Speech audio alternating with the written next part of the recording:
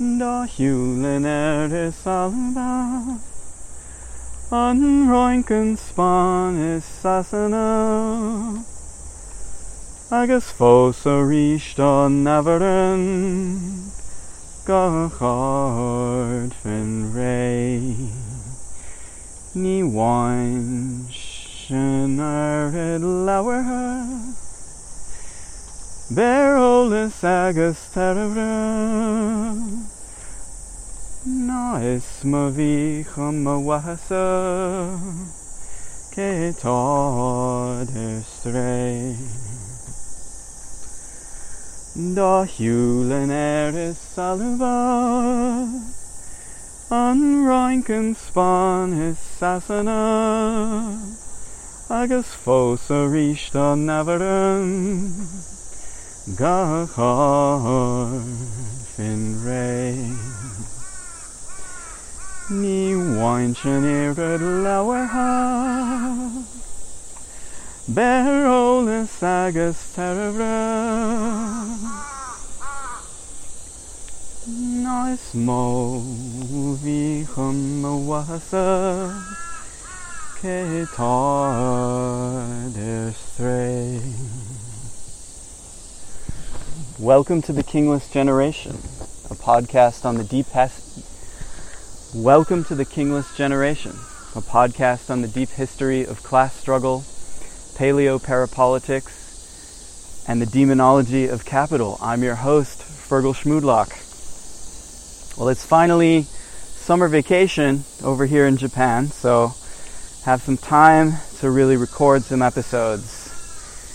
And what better place to do that but within the botanical garden of the University of Tokyo, former botanical garden and herb repository of herbal medicines of the Tokugawa shogunate.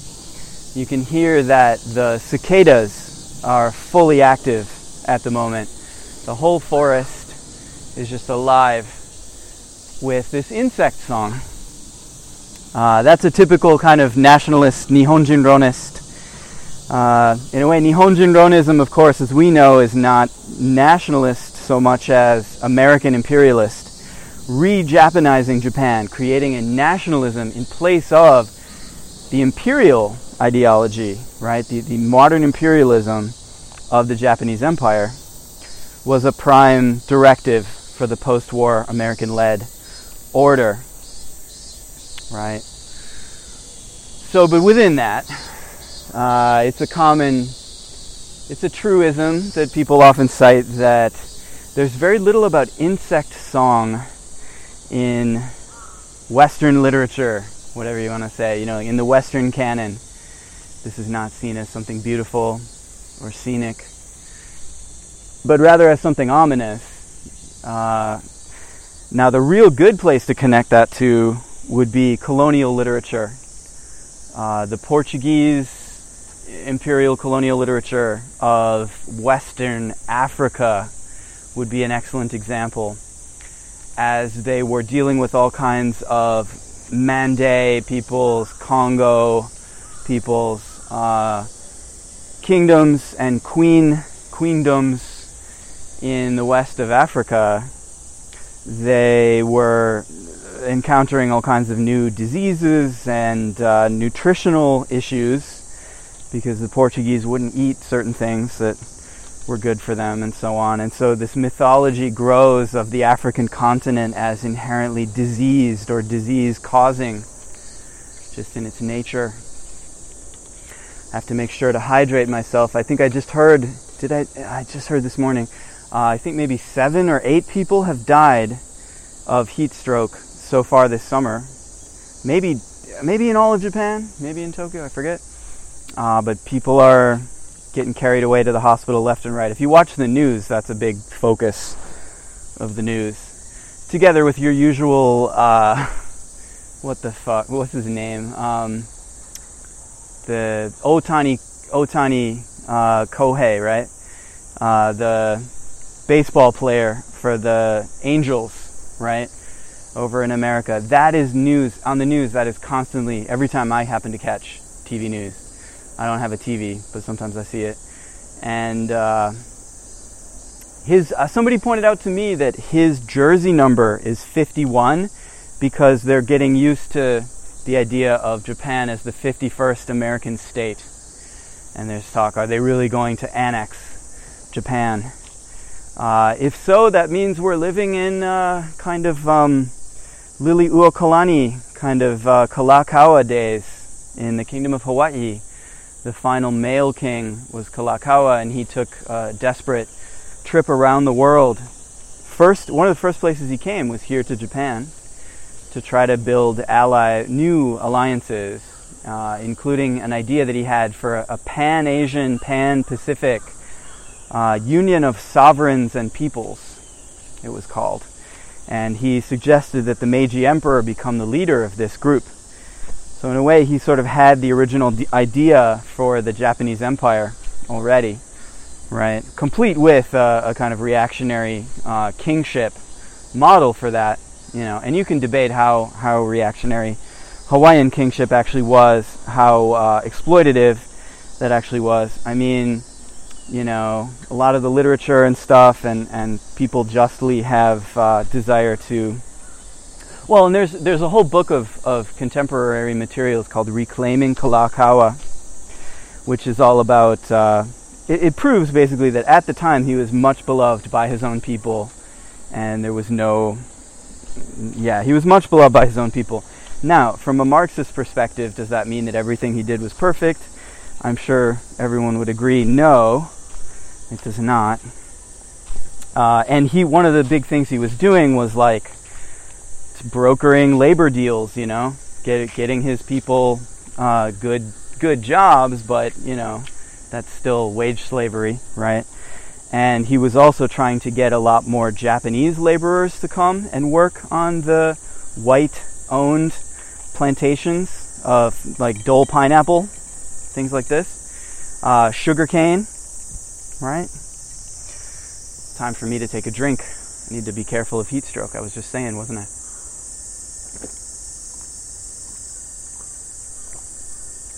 I have a copper bottle that I swear by. I think, is this 1 liter? Maybe it's 1 liter. And it's made in India by some guys that do a great job. I will put their Gmail in the show notes. How about? Or maybe just the Discord. I don't know. This podcast.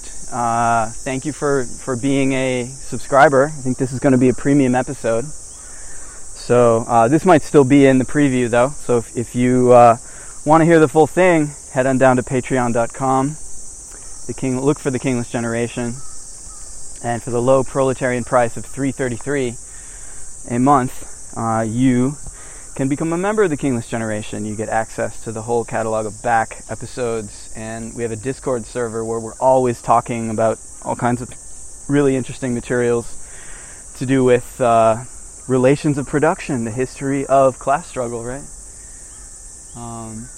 We have here a fox shrine. I'm about to give a quick little prayer.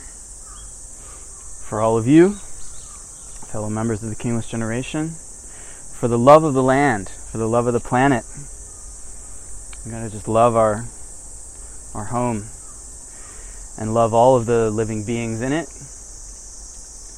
Hope that we can really connect in new ways that are truly new, ways that we've only forgotten.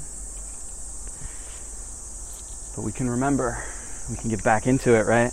Uahikea Maile of the Red Nation, partly, and is he up in Toronto? Is it?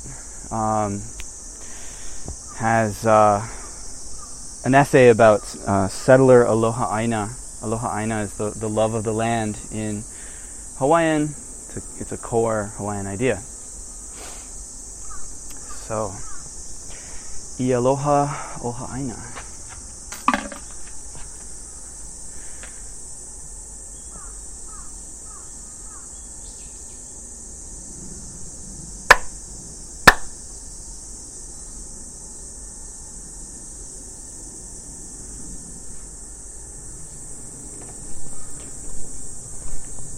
Actually, that should be aloha o ka'aina, isn't it? Yeah, the article the in Hawaiian is ka. But I had ha in my head because one of the last readings I just did in a class was Kohelet, also known as Ecclesiastes, right? It's traditionally attributed to Solomon, the son of David, who sort of experienced all the good things that being born at the top of a class society, the best that class society can provide you, and he nonetheless ended up extremely disillusioned at the end of his life, and so traditionally it's said that he wrote this book, Kohelet, which you don't know kind of what it's doing in the middle of the Hebrew Bible, right? Because ideas of like, yeah, there's a good God out there who loves everyone and takes care of everyone, and you need to follow all his rules and then you'll have a good life and so on. Well, if you've read Kohelet, and you should, it's short actually. You can read it all in one sitting easily. Oh, you hear the bullfrogs calling. I saw a beautiful little lizard coming by. Yeah, so the definite article in Hebrew is ha. I was trying to read some of that in Hebrew. It's really lots of beautiful phrases and memorable lines from that. I wonder if I was going to try to... See, I chose this format for this episode very deliberately because it was such a complex topic. And, oh, big bullfrog.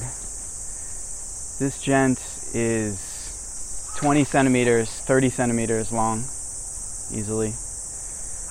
Just jumped in. I think that was your man that was making the noise a minute ago. There he is. Beautiful, beautiful little guy. I mean, he's quite a unit, all told, when you think about it. There's another one.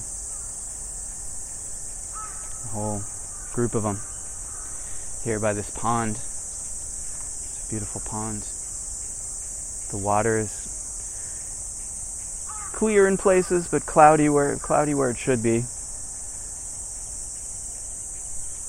They keep this whole area relatively natural, so there's a good sized area of natural mountainside, and then these ponds and all kinds of good flowering plants and things. Last time we were here, I think it was close to cherry blossom season, but I think I deliberately didn't comment cherry blossom season. I avoided that out of some kind of anti-weeb impulse, I think.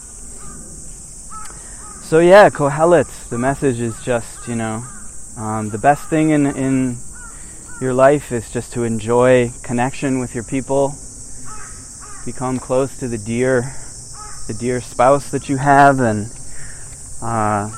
let your hair lack not oil, and wear fine white garments. It's kind of the opposite of the man in black, right? Johnny Cash says, "I'm the man in black," because of all the injustice in the world. Kohelet kind of goes the opposite direction. I'm just going to wear all white. And that's appropriate too, because one of the things I'm going to discuss today is sort of, I don't want people coming to this who just want to learn about this topic for the first time, but I might not use this word in the description at all. I kind of like that. Last time, right, I did the tale of Genji, and I decided not to name the tale of Genji anywhere in the text fields of it. Only the AI will know when it reads it through, transcribes it, and so on. Because I don't want Japanologists coming in, really, and I definitely don't want any of my. I'm not looking forward to the day when this podcast becomes sort of known to my colleagues and so on. Not that I have much contact with them anyway, because it doesn't matter. But so this one, we're talking about the moment in late antiquity, 622 CE, the Sasanian Empire and the Eastern Roman Empire, the Byzantines, were going back and forth, struggling back and forth. At first there was elements of religious persecution, Zoroastrian state religion on the Persian side, and you have Christianity on the Byzantine side, a very kind of statist Christian ideology there. But it becomes much more complicated. The Persian ruler, especially Khusrau II, adopts a very innovative sort of, it really is. You don't have often the Mongol Empire is credited with certain kinds of tolerance or something, right? Like in imperial administration, not going with the state religion thing. Oh, see here we get a helicopter too, though. There you go. Not going with state religion, being much more decentralized and so on. Well, Khusrau doesn't quite do that, but he releases coinage and stuff in certain places that are more Christian, with depicting himself as a Christian ruler. He kind of will go back and forth, is happy to sort of be all things to all men, as St. Paul says, right? And that's a kind of interesting, like, information asymmetry, or like propaganda. Oh, we have a beautiful grasshopper, fat green grasshopper who's fallen dead in the path, I think very recently, and he's getting crawled on by ants. Those ants are gonna make use of him, I think. But poor guy. I hope that wasn't something that would, I hope that was something that would happen normally, every time. I hope that was natural.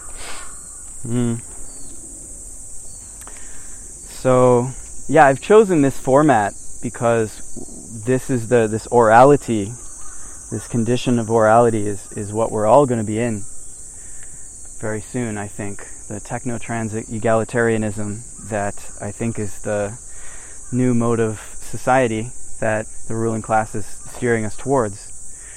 There's going to be lots of information asymmetry, and I think literacy is being phased out. And so what really happens when you don't have literacy, right?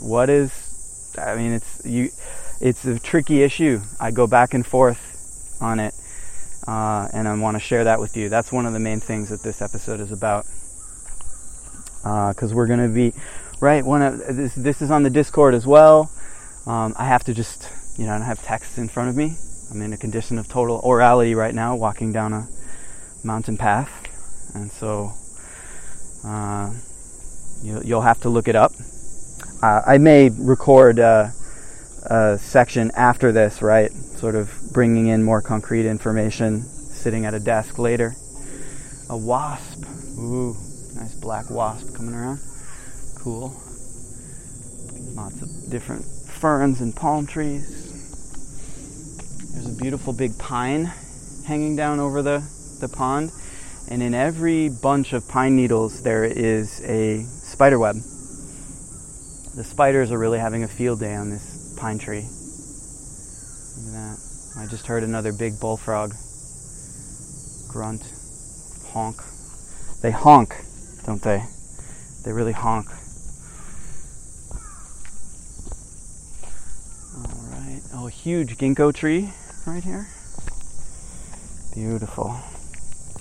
So I'm in a condition of total orality, and what really happens then, right? I mean, this is a very pro-indigenous podcast. I think a lot of the solutions to a lot of our problems are to be found in models of classless societies that have existed in the past, right?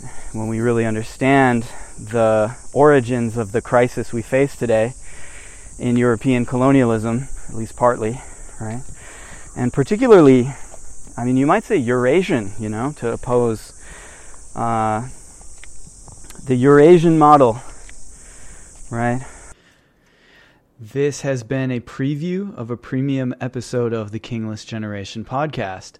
To hear the rest of my little thoughts here about Landback in Eurasia in the year 622 CE and following, you can go to patreon.com/irregnata, that's unruled in Latin, feminine singular, and for the low proletarian price of $3.33 a month, you can have access to the entire catalog of premium episodes, as well as the Discord server where we share all kinds of resources, readings, episode notes, and we discuss current events, and it's a wonderful little community on there. Although, of course, the real building of the Kingless generation happens with you, IRL, around you in your community. Thanks so much for listening.